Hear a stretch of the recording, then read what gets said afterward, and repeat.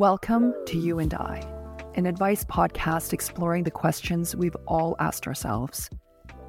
I'm Jackie Kai Ellis, and it's my genuine hope that through sharing our most vulnerable stories, we know in the moments where it matters so much that we're actually not alone.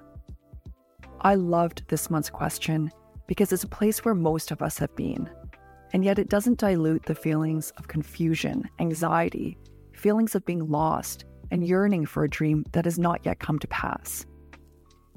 They write, recently impacted by a layoff, I'm contemplating how to start over or pivot into a new career. I've been wanting to shift careers for years and now have a true impetus to figure out what's next. I felt stuck due to golden handcuffs and lack of clarity on what else I could do. I'm having difficulty finding a North Star. I admire all the different careers you've had, many of which I aspire to be, if not for the financial risks. Would appreciate any advice you have on finding a new career. Thank you, Wisdom Seeker. Thank you, Wisdom Seeker, for your question. It needs to be said, I'm not a professional, just someone with some personal experience to share. I really do hope this podcast is helpful, but as always, you are the expert in your own life. Take the advice that resonates and just ignore what doesn't. And really don't hesitate to seek out professional help through a trusted source. We have some links on our website in case you need them. And don't forget to tune in later, where we will share next month's question. So if you have had the same experience as the question asker, we encourage you to send in your story or your words of wisdom for consideration for that episode. Since it's my very first episode and we haven't yet had a chance for listeners to write in with their own stories, and I haven't had a chance to invite a listener on as my guest, I thought it would be the perfect way to kick off this podcast with someone that I've personally gone to advice for the last 20 years. She's one of my best friends. My first guest's name is Sandra Birkenhead. When we first met, she was a high school drama teacher and I was a junior designer at a firm in Vancouver. It was 1995. We had both signed up for a running clinic and we would run together. Really, I held her hostage while I droned on and on about how I wanted to leave my job, and Sandra was too out of breath to put up a fight. Though we stopped running together, we never stopped talking, especially about the things that mattered most. She is my go-to person when I'm feeling stuck. And I'm really glad and excited you have a chance to meet this amazing woman. Okay, so this is the very first episode of this podcast. And I think that I need to address the elephant in the room, which is I am so nervous. I'm so nervous. My heart is racing and I feel like my voice is wiggly. Is it wiggly? I feel like it's not wiggly.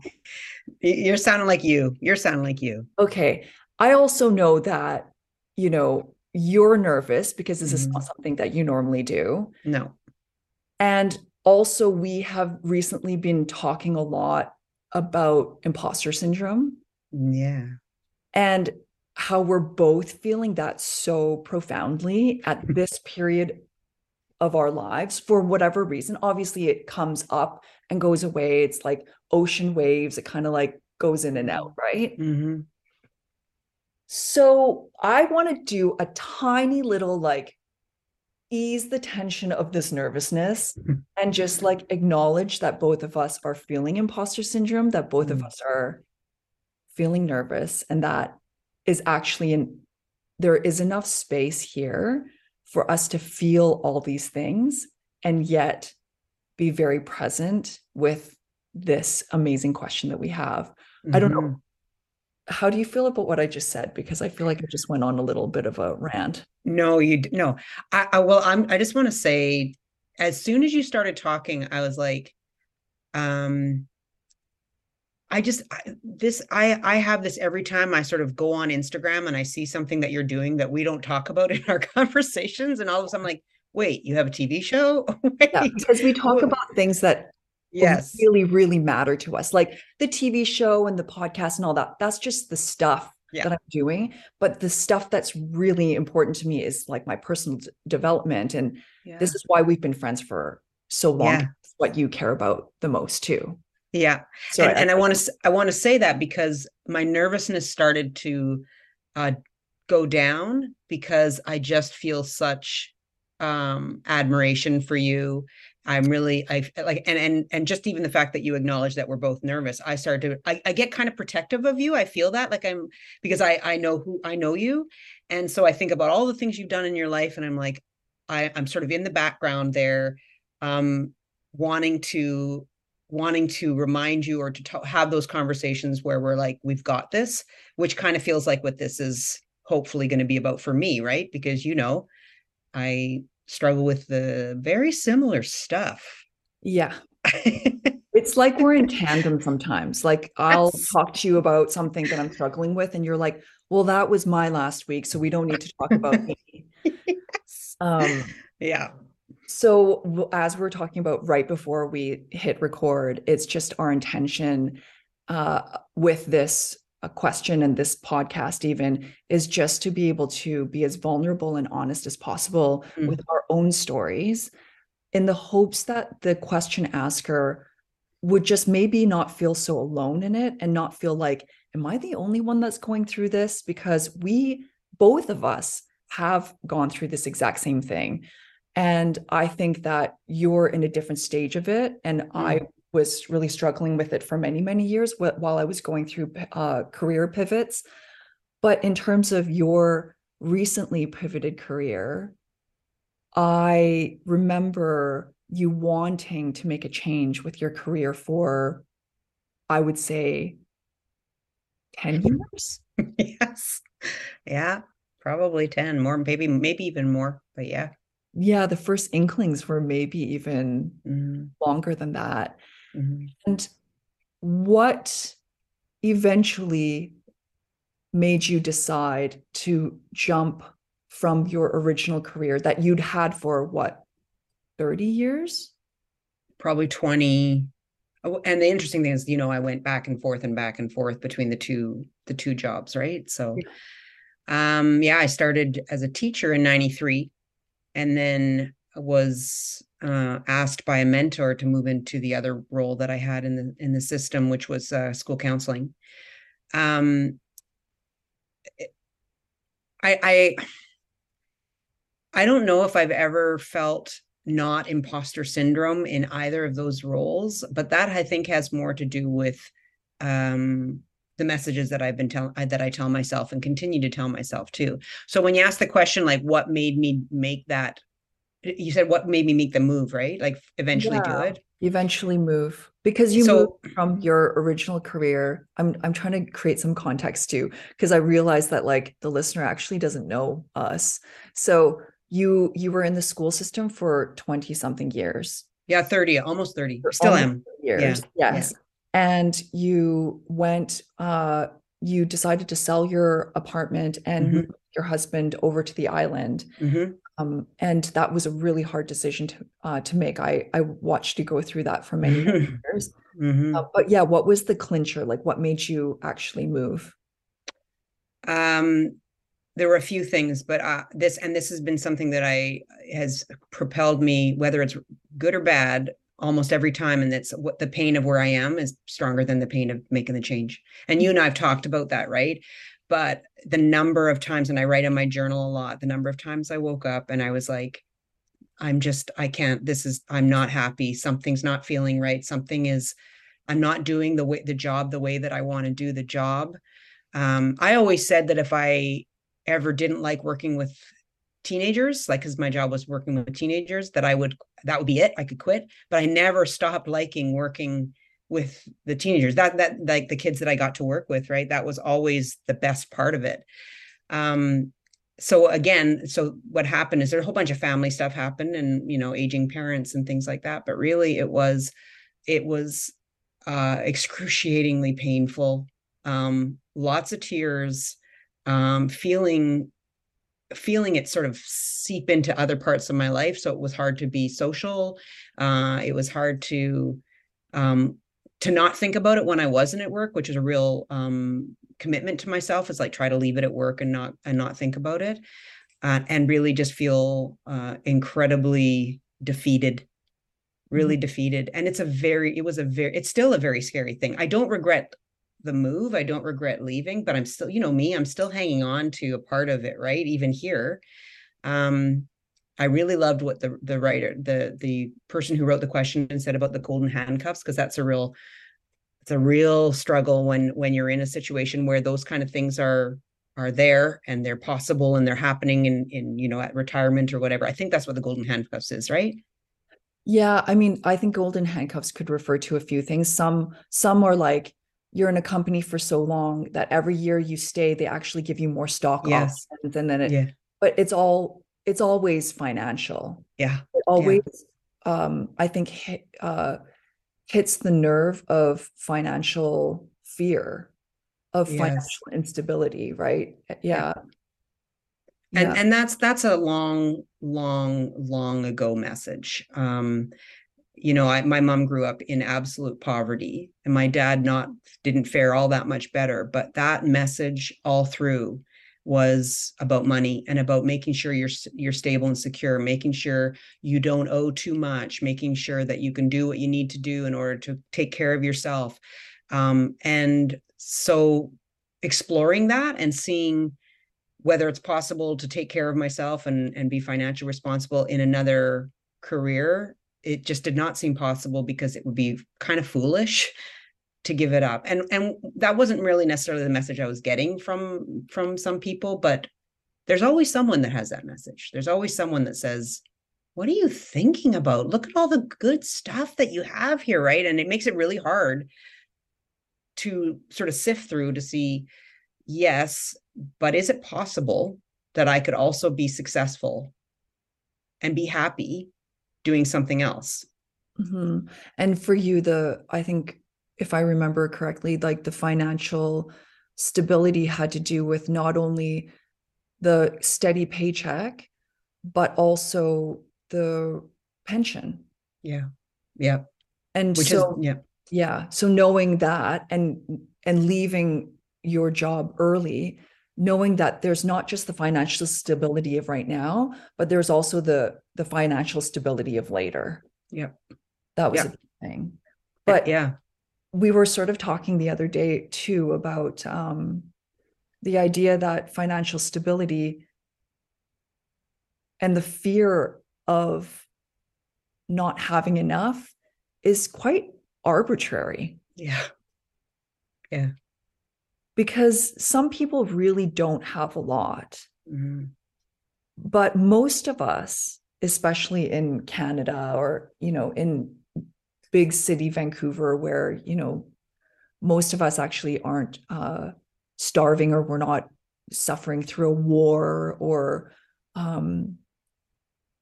having to be in hiding because of like religious persecution or things like that. We have enough to get by, most of us. Mm-hmm. And it may not feel like we're thriving, but we're not literally dying either. And so when we step back to look at how much we have and how much we're willing to risk, these are all very subjective things. Absolutely. Can you speak to that? Because I know we were talking about that the other day, and like how you were like, well, do I want to make a move? And yeah. Well, and I've been talking for many, many years about this. I actually don't think it has a lot to do with money.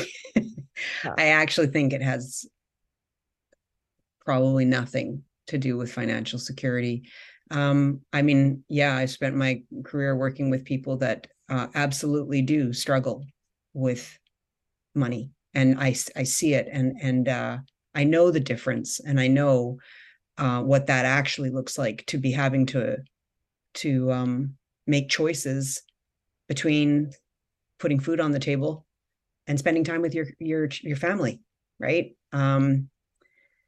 So I think that's where the sadness for me comes from, is because I know that it's not about really the money, and that's where I am. I feel like I've been here sometimes, like many times over the years, but that's really where I am, is that trust that it's the self stuff, right? It's the,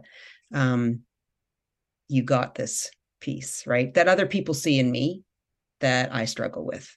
And it's so ironic that a lot of my career is spent working with people that are working through this themselves and supporting them through it. It's actually a real privilege, because then I get to sort of go, note to self, Sandra. Yeah. Check yourself here. Yeah. But that is like, I mean, even Oprah says she's never had to go to therapy because she's interviewed all these people in that therapy. Yeah. Which really, I mean, that the amount of self-reflection that happens in those I guess relationships is so much. But okay, like I think about thinking about that time way back when you were leaving graphic design. Yeah. And that was, to me, felt like that was a monumental shift from that job to the bakery, right? And I mean, I remember what that whole time was like. Like, I talked about the fact that it was the pain of staying where I am was greater than the pain of trying to move forward, right? What was it for you? Same. I have that tattooed on my body. There's that quote by, I don't know if you remember, but there's that quote by Anais Nin. It's like, the pain of staying closed as a bud was more painful than the fear of blossoming. And so it was exactly that. It was like this idea that I didn't want to hate my everyday life anymore. I didn't want to wake up and feel like I wasn't my fullest self and that I wasn't enjoying life. And I think I still feel that, because, I mean, this is a topic for maybe another day, but, you know, in cloudier years in the recent past, I've felt the same thing, where I've woken up thinking, I don't want to be where I am, but I don't know where I want to be yet. So I think I just didn't know even which direction to take myself, because all I knew was that I didn't want what was my present moment, but I had nowhere to walk. So tell me a little bit about the career that you had and where you recently pivoted to. Okay.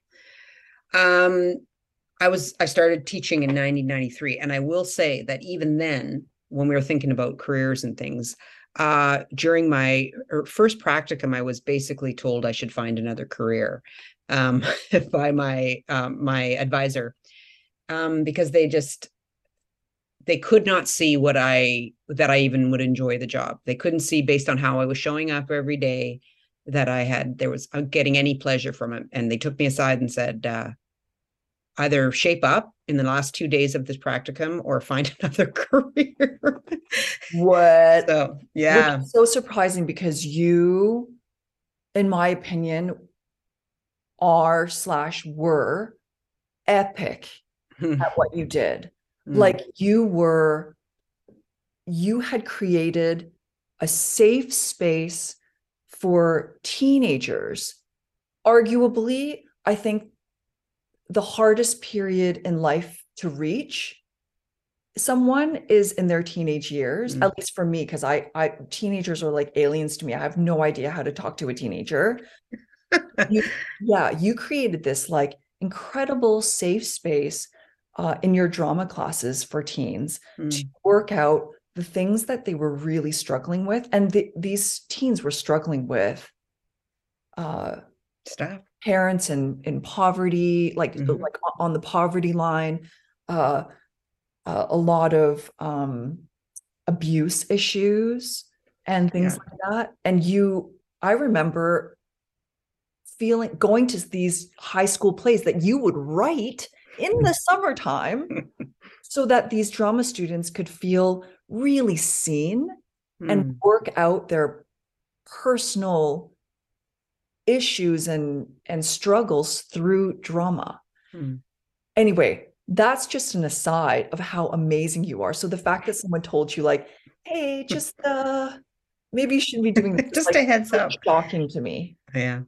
And it was, I will say though that he was right.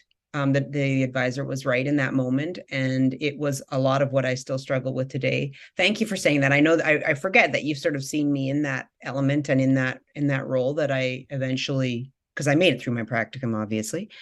Um, and the just the gift it was to be able to work with kids and it's teenage stuff. It didn't even have to be brutal hard stuff. It was just, I hate being 14, or it's really hard to be 13 and not have sometimes a voice or whatever, right? But what he saw in me that in that practicum was what has stopped me from making a lot of decisions and choices in my life. And it was that fear, the fear of screwing up, the fear of not being successful, the fear of not doing it perfectly. That was a really big piece for me. And after I was told that, like, figure it out in these last 2 days, or I'm going to ask for you to not be here for the longer practicum. It shifted something in me, and I was crying on the phone to my dad, and my dad said, "I don't know what to tell you, Sandra, because teaching is hard. It's really hard, and there's nothing I can tell you to make to pretend that it's going to be easy." And that also shifted in me because I knew it was hard, but I also knew that I wanted to do it. And so I went, what was what?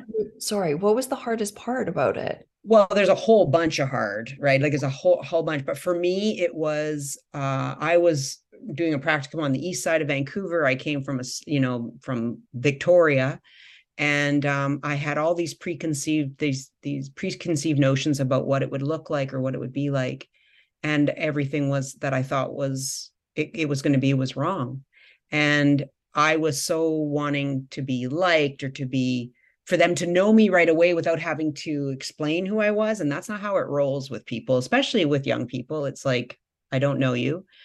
And I was really paralyzed at showing myself. And I had, like the whole insecurities that I had forever. And they were just really showing up in the front, trying to teach something, trying to connect with them. And after he said that, I just went in and started acting. I started acting like I had confidence. I started acting like I could. I believed I could connect, and through the acting as if it happened. And in the end, that advisor was the reason that I got my first job in another school, and where I stayed for most of my career was in that school. And yeah. So why did you leave and move back to Victoria? So, well, a lot of it was to do with my dad's health and wanting to be there to support my family. There's a lot of health problems for a couple of people that I care about, and also I just needed more quiet, because where I was living and what was happening was a little bit was too much. But also I really struggled within the system because I moved into the counseling piece, and I really struggled with what the expectations of a school counselor are versus what I wanted to do with my time. And that's what the pivot's been now, has been I am creating more opportunity to do the work and have the conversations and have the connections that I want to have. And it's not in the system. It's not there. Yeah, I remember you were talking about shifting careers for probably a decade. And I think it's a misnomer that these shifts happen really quickly and that people just jump. For me, at least, my experience has always been that I think about something and it slowly bubbles for about a decade. Yeah. Even this podcast I've been thinking about for about a decade. And then finally one day you just run out of reasons why not. Yeah. Or you get so sick of where you are that you feel like you have less to lose by just going forward. Or even more things fall into place that answer the question about whether it's time. Like it's, it was family, or The city's getting really loud, where we're living is getting really loud. There's someone that lives above us now, has really heavy feet. Like all of these things started to fall. It's like, okay, well, maybe I can sort of revisit this plan I had to do something different.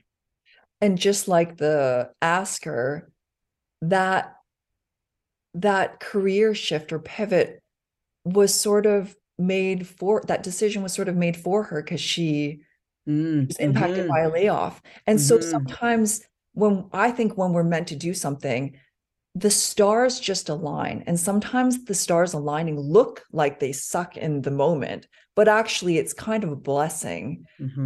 Like, for example, with my divorce, in the moment I was not feeling like a marriage failing was my greatest blessing.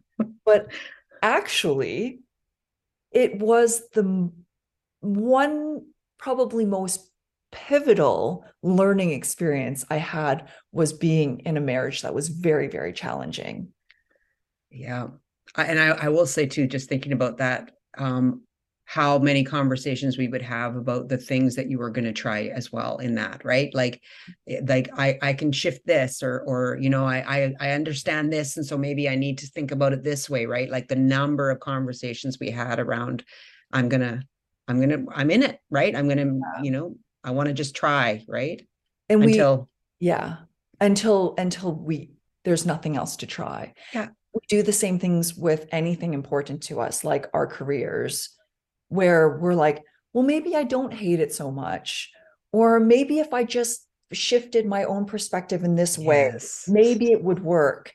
Maybe, and it's just, and it actually, all of that trying works. It's almost like it works out the kinks of what we actually truly desire in the end. Even if we leave not knowing what we desire next, it's all a part of like the forming of an image, like the blurry focus coming into focus. Each time we do that trying, it's like, oh no, actually it's over here. Oh, okay, wait, and so we end up figuring it out through that process. So none of it's wasted.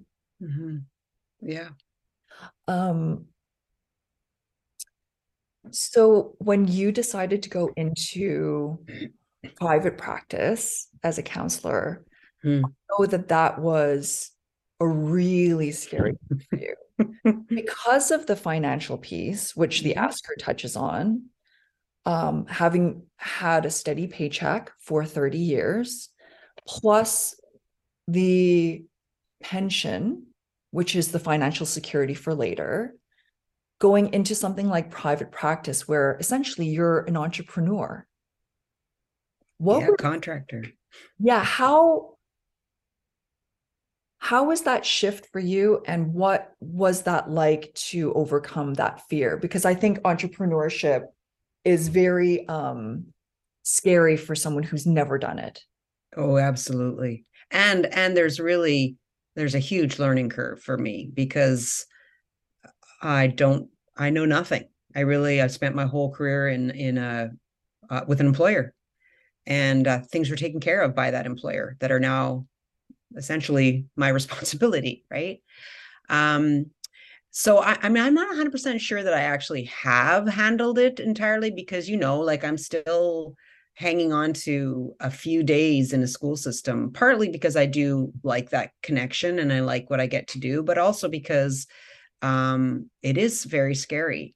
I would say one of the things that really helped was to really realistically look at how much I need to survive.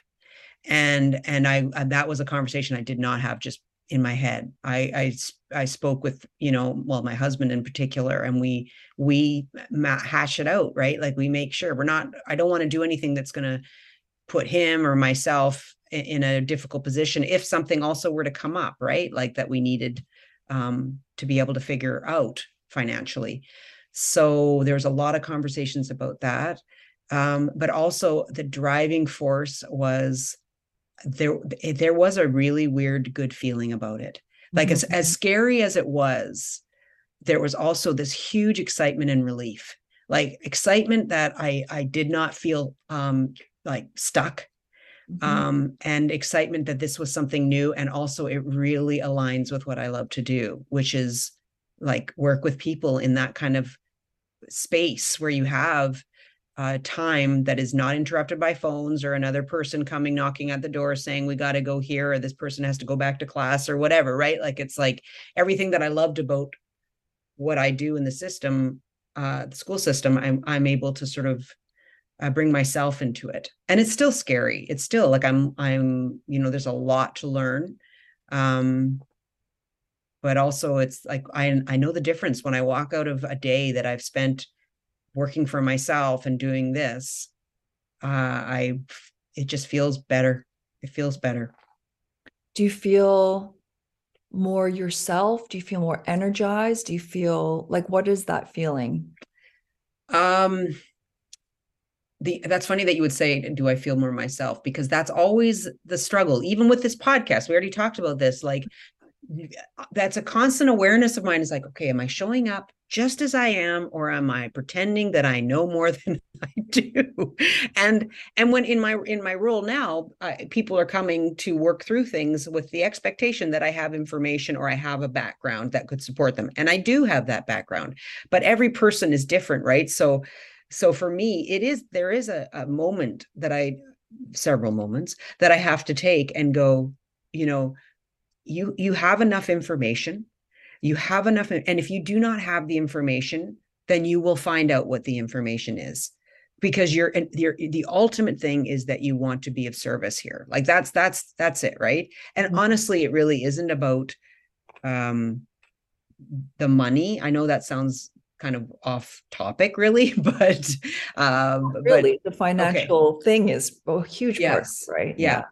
But it's sort of letting go of what I think it should look like, for one thing, and just and I find that actually very easy when I'm in the private piece or in a session. I found that easy in the school system. When a kid came into my office, it was like nothing else was going on. It was just that.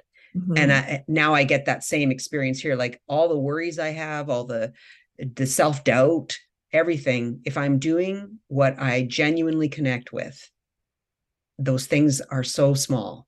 As soon as the session's over, they all come back. Yeah. But in that moment, and that's the thing for me. Like when I'm actually doing the work that I want to do, if that fear and those worries about showing up, who I am, perfectionism, all that crap that gets into my head, if it doesn't happen when I'm actually doing the work, then that's a good sign. That's something to move towards. It's like all the outside stuff, the outside projection stuff dies away or gets muted.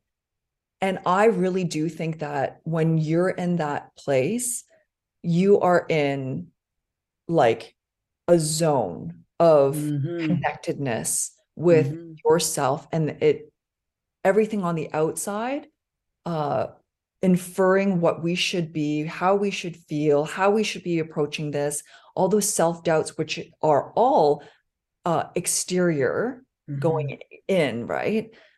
I think when you're in that zone, it's just you doing you. And that is what I for myself, that's my biggest indicator of when I am doing the absolute best thing for me. Yeah. That I'm exercising myself in the perfect way, crafted exactly how I should be doing it. I always think of like a dog, when it doesn't get exercised, it just starts tearing up the couch. And I always say that I'm like a dog that needs to be properly exercised, or else I'm just like an unhappy person. I need to be doing things in my zone. And I think everyone really does. Like, I think everyone has a zone where they feel so connected, and like the world falls away when they're doing that thing. And the hardest thing is to actually find what that is. Absolutely. And giving yourself the time to find, like, it sounds like, I don't know. Yeah, like just giving a lot, like that there be time to do that, because I think like if I'm in my job, and it's very hard to carve out time to even start to consider what it might look like to find that thing that makes me feel that feeling. Just as I'm saying that, I realize, and the hard part about leaving the job that I left is because I still did have those moments. And it was the moments that I got to, work with the kids, the doors closed and we're working through something. So I was like, yeah, I do get that. But the hard part was that everything else outside the door was getting bigger and bigger and more intrusive and more often. And so that had a huge impact. In a moment, Sandra's going to give her advice to the wisdom seeker. But first, a word from our nonprofit partner. In each episode, we'll feature a charity, a nonprofit, or a great cause as a small way to give back to our community. And don't forget to tune in later, where we're going to share our next month's question, so that if you have had the same experience and would like to be a part of the episode, you can send us your story or your words of wisdom. Worth Hats is a hat company committed to doing something about mental health. Buy a hat, give a counseling session. Worth's vision is for everyone to feel comfortable and safe talking about their mental health. Their goal is to build an inclusive culture where we can learn to identify our own internal landscape and be willing to share without stigma or fear. At Worth Hats, they believe that taking proactive steps to improve our mental health is necessary, and by doing so, we will be happier and healthier individuals, families, and communities. Accessible and affordable counseling is their gateway to realizing their vision. They have sponsored over 6,000 counseling sessions and counting. Head over to worthhats.com, WIRTH hats.com, to learn how you can get involved. And now with private practice, it's almost like you found a way to lessen the things that don't energize you, and increase the things that do, because there's always going to be something in a job that doesn't energize us. Like always, like I don't like, talking to my bookkeeper, but I do because I need to happen. But like crafting, and I think that comes with the maturity of like knowing yourself, but also with the maturity of understanding that careers are such infinite combinations of things that we can actually go, that one piece doesn't work. How can I find a solution to not do that thing or not make it necessary? Does that make sense? Oh yeah, it totally does. Yeah. Like, yeah. Well, the other piece that I was thinking about is, because I've known you for a very long time and seen you move through and do a lot of different careers, but I what's not seen is the incredible amount of work that went in to making those careers happen, right? Like I think it's one thing, like I see you and I see the things that you've done, but I also remember the work. And I'm thinking in my practice now, the amount of stuff that I'm doing, that the amount of time that's taken up that is not paid for me to be able to show up now, right? And finding that, I don't even know if it's a balance, right? But it's like it sort of winds down to what is driving my heart. Like because if it's driving my heart, then I'm willing to put in the work, right? Yeah, absolutely. Yeah. And I remember getting some advice a long time ago that just said, there are 3 buckets: things that you are horrible at and you don't like to do, things that you are good at but you don't like to do, and things that you are excellent at and you love to do. And number 1, find someone else to do the stuff that you're not good at and you don't like to do. Number 2, the stuff that you can do well but you hate doing, in the beginning when it's needed, do it, but the goal is to eventually get someone else to do that when you're financially, like when the financial model works. so that you can focus on the stuff that really does light you up. But it's obviously not always possible. But the goal is that you end up creating a model that you are really just doing the things that truly light you up, or you know that you can do those things well in order to enable you to do the things that light you up. So that was a really crucial thing. When I think about my careers, I always think, how much time am I going to spend doing the thing that I love? And how much time am I going to spend doing the thing I don't love? Because if it's like 50-50 and I don't think it's worth it, sometimes I'll just think, well, that's a great hobby then. Like, I don't need to do that as a career. But this is one thing that kind of reminds me of what you were doing when you were exploring your acting. And that was a huge potential pivot for you. And eventually you decided not to pursue it. And you were actually doing really well, getting casted in all these different roles. And I know drama and acting had always been a real interest for you. And what I love about what you did was that you just started. You were like, I'm going to go take some improv classes. Improv classes turned into improv workshops with other people that were professionals, turned into, hey, Jackie, I'm going to go and get my headshot and do like, a book or a reel or whatever it was. Yeah. Into, I just got casted for this role in these movies where I just stand out in the cold for like 6 hours or something. And it was really going for a while. And I feel like that is such a great example of what exploring a pivot actually looks like, and not pivoting, because sometimes we explore pivots times before we actually pivot. Well, I think I explored the pivot without much financial gain. Yes, that was a big piece too. I mean, I remember, and I was thinking that when you said something earlier. I have some friends that are actors, and they're not like, like, what is it, 3% or 1% of actors in the Screen Actors Guild make over $10,000 a year. That was an old statistic, but it's not probably. I mean, and so one of my friends in particular, they go through lots of spots where there's not a lot of roles coming in, and then they'll get something big on a show, and that sort of sustains them.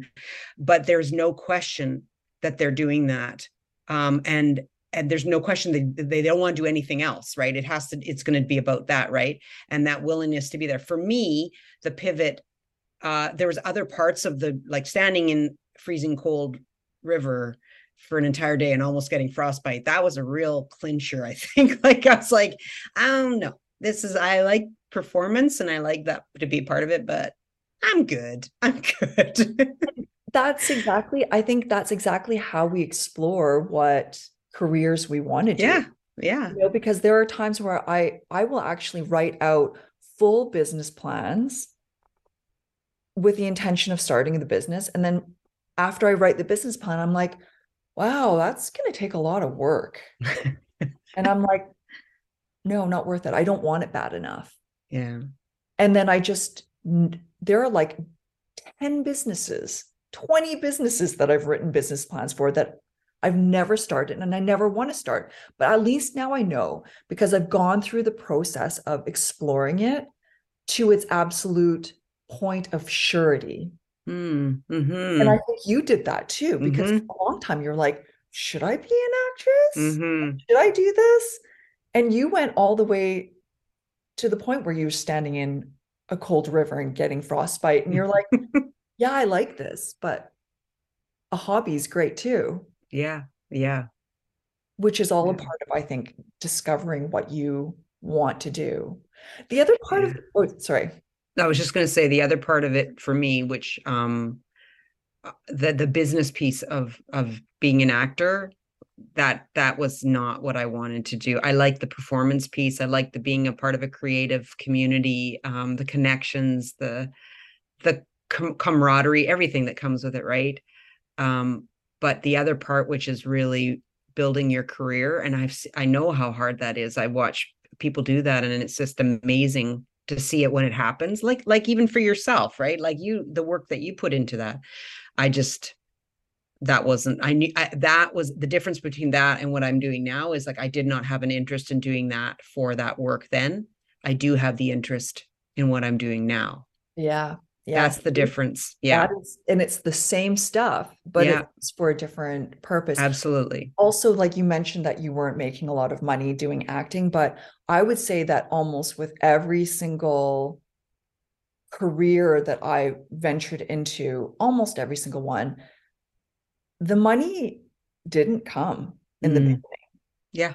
You know, I was doing farmers markets, as you remember, because you worked farmers markets with me out in New Westminster, so much fun. West. Like we would drive out there so early, and you would be hawking pastries and baked goods. Thank you so much. You're such a good friend. It's crazy. But I was like doing all-nighters baking for farmers market for years. And the money part was just like, if I can break even doing this hobby, I'm golden, because it was just fun to do. And even with Boku, I was like planning to not make money for like the first 3 years, because I was like, but I felt like it's still worth doing. I still want to do it knowing that I could go bankrupt. I'm still, you know, and even with this podcast, I'm like fully understand that I'm probably not going to be the next podcast sensation, but I'm like, I'm willing to invest this amount of money into this because it's something I'm really passionate about doing right now. And let's test it out. And maybe like in a year, I'll think, oh, that was fun. On to something else. It doesn't need to be so final. I think that's the other thing with choosing a next career or exploring the possibilities of new careers, is that it's always, now this is easier said than done, but it's always best done with an element of lightness and exploration. Like with the attitude, the exact same feeling as when you go on vacation and you're like, ooh, that restaurant looks good. Let's try it out. Oh my gosh, I've never had this food. Let's try it out. What's down that alley? I want to go and look. The sun down there looks really beautiful. Ooh, I just found this amazing hidden garden. Cool. Like exploring your career, if you have the ability to, is best done with that attitude. Also, most of the time, I have never switched careers while having no safety net. Yeah. I started baking when I was still doing design. Yeah. And you did acting while you were still working your day job. Yeah. And you are still working in the school system part-time in order to make sure that you have a safety net for your private practice, just in case. Yeah. And so sometimes these pivots don't need to look like we're jumping off a cliff. Sometimes they just look like, you know, let's explore this while I do this other thing that I know is going to give me the freedom and the peace of mind to be able to explore, because fear is the one thing that will stop exploration and creativity. Yeah. You made me think about actually a couple of students who have done that over the years, because I've kept in touch with some students over the years, and some of them did not have a safety net necessarily, but they were willing to adjust their lives because it was so important to them to, and most of it had to do around starting their own businesses. And so I remember, like, there is fear because they didn't have the money, but they also were willing to see, I could live with this amount to pay my bills. And I wanted for this many years to see if it would work. And interestingly, for the two that I'm thinking about, it has, right. And it is like, it does take time, but they weren't able, because of circumstances, necessarily to make a change and have that safety net. But it was so important to them that they gave themselves a certain amount of time. And if it didn't work, then they you know. Yeah, I think the certain amount of time part is a huge one that I've always done for myself. So even with this podcast, I'm like, I'm going to give myself a year and then check in. Does it still check all the boxes? Like, do I still feel really energized and passionate about this? Because that's the purpose, that's the reason why I'm doing it. Is it sustainable from a financial perspective? Like, am I breaking even? That's, another checkpoint. Another one is, do I feel like there is some momentum of growth, whether it's I'm growing or the podcast is growing, or I feel like listeners are giving me feedback that they're growing, so that there's some momentum. Because I think when things are stagnant, they sort of die. Like, so there's always like markers of, look, I'm going to be able to give myself an out if it's not working, and to give myself that time limit of a year or very measurable milestones, like until I reach this mark. And if I'm not feeling it, I think too often people define failure in ways that tie their feet to something that they don't want. And it's like, what is failure? Like, absolutely, yeah. We're all just testing this stuff out anyway. Okay, so I feel like we've like explored some stuff here. If you were to answer this asker's question directly, what do you think you would say? Advice on finding a new career, knowing that they are obviously worried about the financial risks. What would your advice be from your own experience? Well, the whole, if not for the financial risks piece, is a hard one to overcome for me, right? Like if that sounds like that's a real legitimate and real concern, right? So I mean, I like what you said about is it possible to include it as a hobby somehow, like to start as it being a hobby, that it doesn't have to be your job, right? Or to just learn more about whatever that career is. Like for me, it was starting with the courses and starting with the classes and talking. I did a lot of talking to people who were in the job. I started training for this job now while I was in another job taking courses. It was a lot, but I was still trying to, do that. Again, though, the financial risk piece is a really hard one because it's a legit fear, right? So I'm not one to say, just do it. Yeah, like that's not helpful for me. And I don't imagine it would be helpful for many. I really can appreciate the feeling of also feeling stuck. Just sort of thinking about my own transition to a different career. I really became very intentional about finding the things that matter to me in the job that I was currently doing, because otherwise it was not, I couldn't do it. So I really started to focus, and I actually started to shift my job so that I was doing more of what I really liked in the job that I was in, even though it wasn't what I wanted to do forever. So this is a really long-winded answer, but I just wanted to acknowledge the stuck feeling, and the financial risk piece is I get that. Yeah, I think the financial risk piece, like I said, like any fear will stop the freedom of exploration. And so for me, the way that I deal with any fear, which has changed recently because of having a baby, but the way that my go-to way of dealing with fears is I really am honest with myself about exactly what the fear is. Yeah.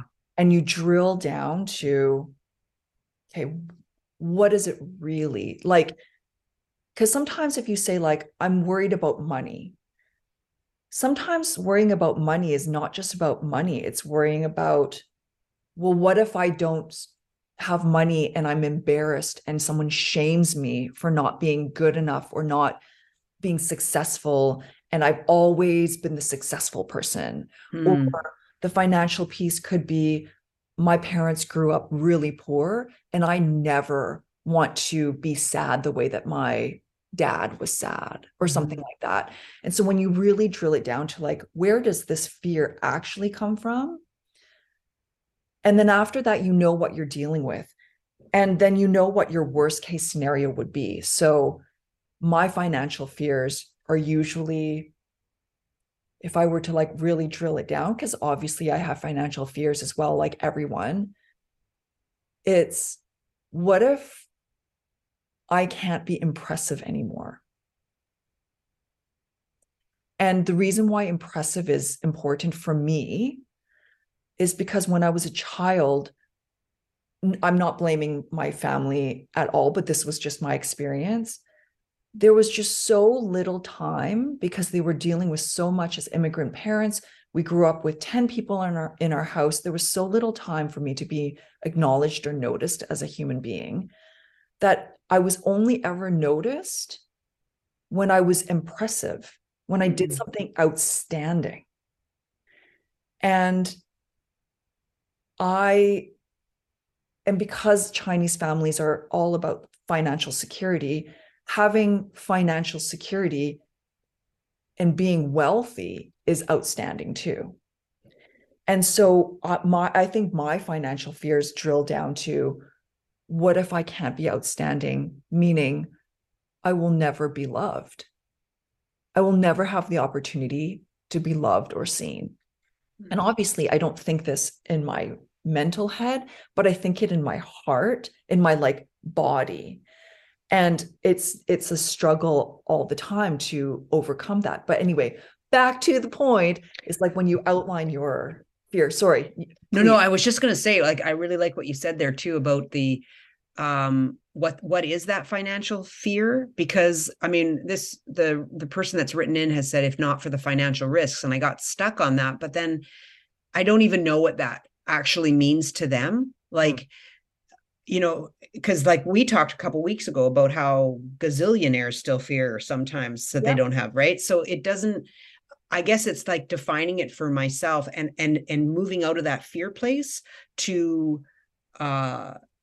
truth, to the logic around it, right? And that's why for me it was really sitting with someone else. I cannot do this in my own head. That's why I reach out to you or I talk with my husband, right? Like I need to look at it realistically and not keep it, because once it gets in here and it stays and I start to go through all my fears start to get attached, right? And it used to be about finances, but actually it's not about finances anymore. It's really about X, Y, and Z. So I guess for me, the piece about like financial fear, is it really? And if it is, okay, that helps to know that. But if it isn't, for me, that's been a relief. It's been a relief to go, actually, this is just something completely else that I got to work on. Yeah. Yeah. And like, if we follow that fear all the way to the end, then we can actually challenge the truth of the essence of it, right? Like, is it true that if I was not impressive, no one would ever love me? And I know without a shadow of a doubt, I am sitting here talking to one person that will always love me. Like, and that is like my baseline, right? And then once we start diffusing that fear, because once you shed light on anything, it diffuses its power. Once we diffuse that power of that fear, then you can actually start looking at the finances in black and white. Yeah, the black and white piece. Yeah. Yeah, you can actually start going, okay, what are my expenses and what is my financial status? And is it true that I can't make this thing work that I really want? Or is it worth it to make it work? That was the other question we were talking about. But without clearing that emotional space around finances and around the fear, I don't think it's even possible to look at your financial situation in black and white to begin with. And without looking at that, it's hard to then play in the world to discover what a new career looks like, because actually discovering a new career, I think, requires play. I don't know, just for me. Yeah. Did you feel that way with like the acting? Well, yes. And also, like I said, I haven't, it was interesting to talk about this because I didn't move into private practice without exploring. I like to look at it more as exploring. I don't know. I'm going to play. I don't do that. What? What's wrong with play? I mean, I don't really play either. You know me. I'm so serious all the time. What are we talking about? What is this play word?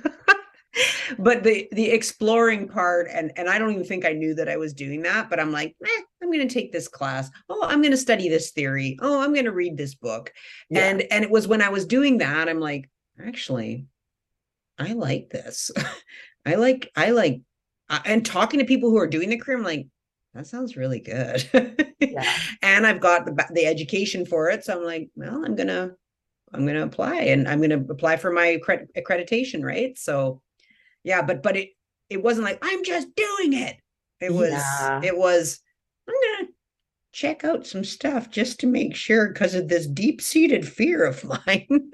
Yeah. And these things, I mean, we were just talking the other day about how you're like, I really want to study this like theory in therapy. Yeah. I just want that. And we talked about like, okay, well, what will it take for you to create the space in your life to make that happen? Because you're obviously still exploring. Well, no, wait, you're obviously still playing. No, I'm gonna go play. Yeah. So that's another piece. It's like, what do we need to do to create the amount of space where that space is potentially doing nothing, which turns into something. Yeah. Sometimes, which is also very hard. I'm not very good at that, but I've had to force myself to do it when trying to find a new career, especially after I sold Boku. The book came out, and I had years where there was just nothing going on. And I was like, well, what do I do now, guys? Anyone got some ideas? Everyone's like, you can do anything you want. Just do it. I'm like, yeah, but wait, wasn't that the time where you were still doing the Apartment Lafayette? Yes. So there was stuff I remember, because we had a lot of conversation with it, but I'm like, wait, look at this apartment that you're figuring out. Like, that was amazing. Yeah, I mean, that was definitely my exploration, but it was also therapy for me. Yeah. Oh, yeah. I was so burnt out. Yeah. Doing all the careers that I just needed. I think subconsciously my body was creating a space where I could heal and rest. And that's another piece to this is don't negate that our bodies know much more than our minds sometimes. Yes. Darn it. And that our bodies, if you listen to your gut and like, ooh, that looks interesting, or ooh, those end up leading you to the most profound experiences.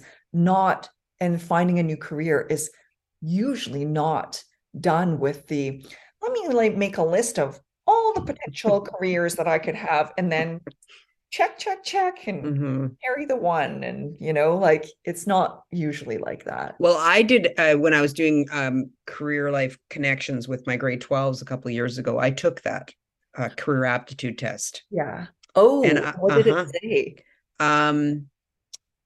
Well, park ranger and clown. Oh. Seeing as how you don't like to play, clown might be off the table. But yes, counselor was still really high up there, but it was not first. Park ranger was first. I wonder if I took this test, I wonder what it would say for me.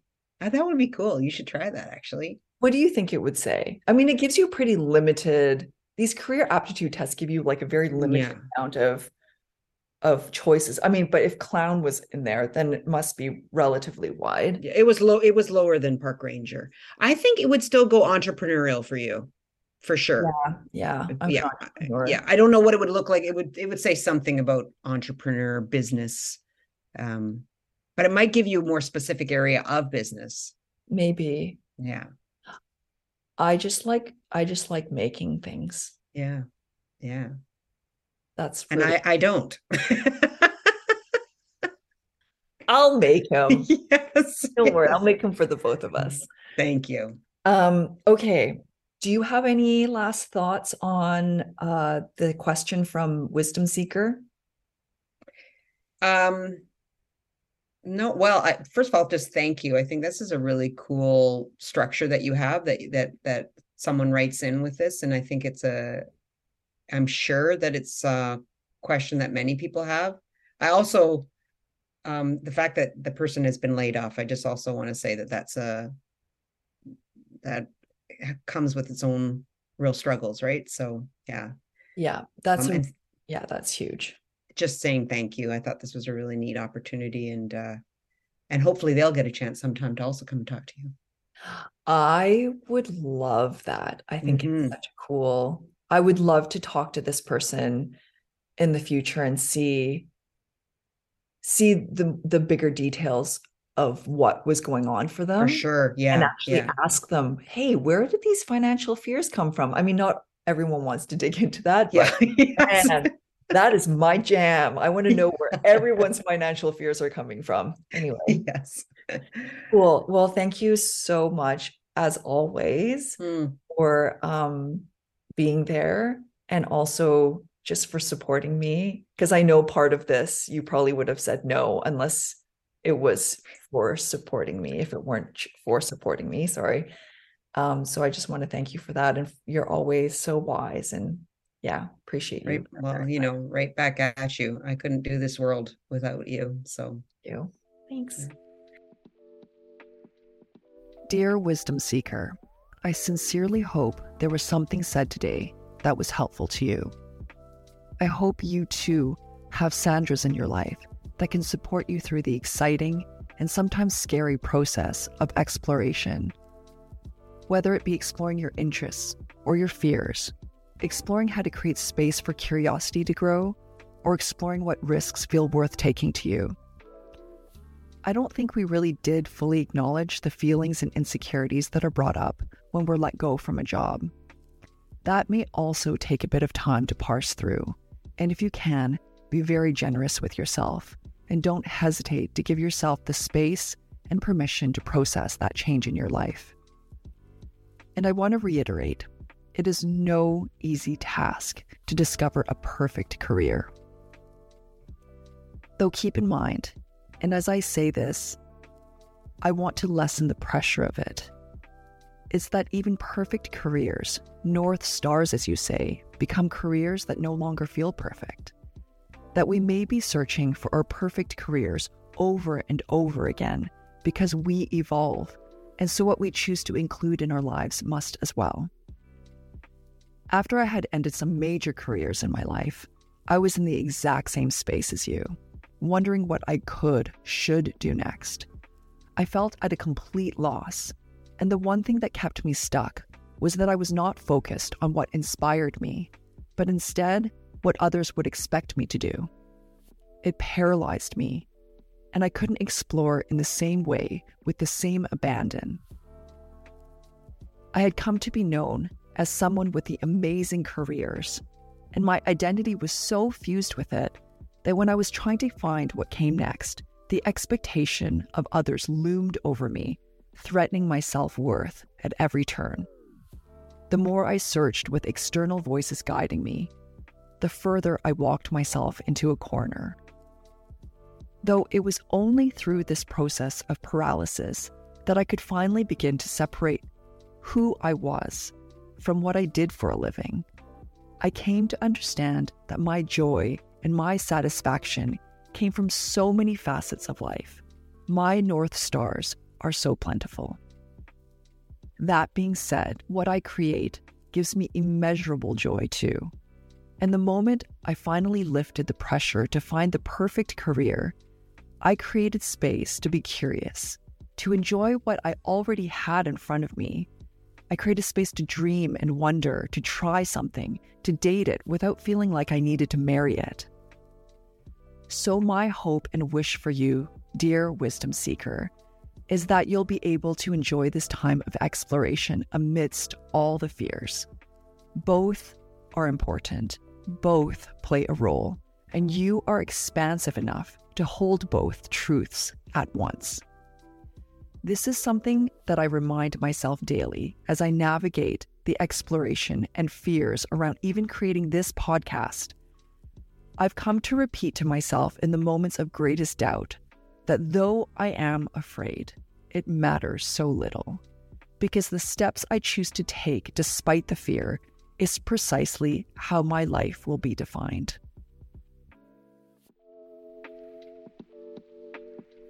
Thank you all so much for joining me for this first ever episode of You and I.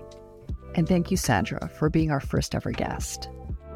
It was such a pleasure to explore your question, Wisdom Seeker. I really hope you got something helpful out of this. And if anything, please know that you're not alone. You see, we all struggle. We all mourn, yearn, question, laugh. We all cry. No matter our age, background, or titles, at our core, we're all not so different, you and I. And here's next month's question. I live in Victoria, born in Namibia, 63 and never had children purely by circumstance and then later by choice. So often people feel children give them purpose, but what do I have to say? The childless one. Would love to hear other people's thoughts on this. If you have had the same personal experience and are interested in being a guest of that episode, or if you have a short word of wisdom for them, write to us on the contact page on youandipodcast.com or DM us on Instagram at youandi.podcast. And of course, as always, please do submit your questions there too.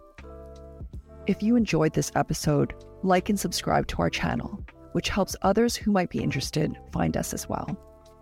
And feel free to share this episode with a friend or family member who you think might find it helpful. Thank you so much for joining us today. I'm Jackie Kai Ellis, and here are some words of wisdom. Hey, Wisdom Seeker, I totally hear you. I'm currently in a similar position, and it's hard. You can have the best of intentions, but opening up your mind to new things and navigating the unknown can be challenging. Believe in yourself, that you do have transferable skills that can serve you well in other careers. Think about all the connections you have, friends, family, former coworkers. Reach out to them and use that network. That process may take you on a path you'd never even thought of and lead you to a job you didn't even know existed. The financial pressures are real, no one can deny that. But think about what you're trying to achieve. Make a list of goals, apply to jobs that inspire you. You might strike out the first few times, but eventually you'll land on something that hopefully brings you joy. Good luck, and when you feel like giving up, just keep on going.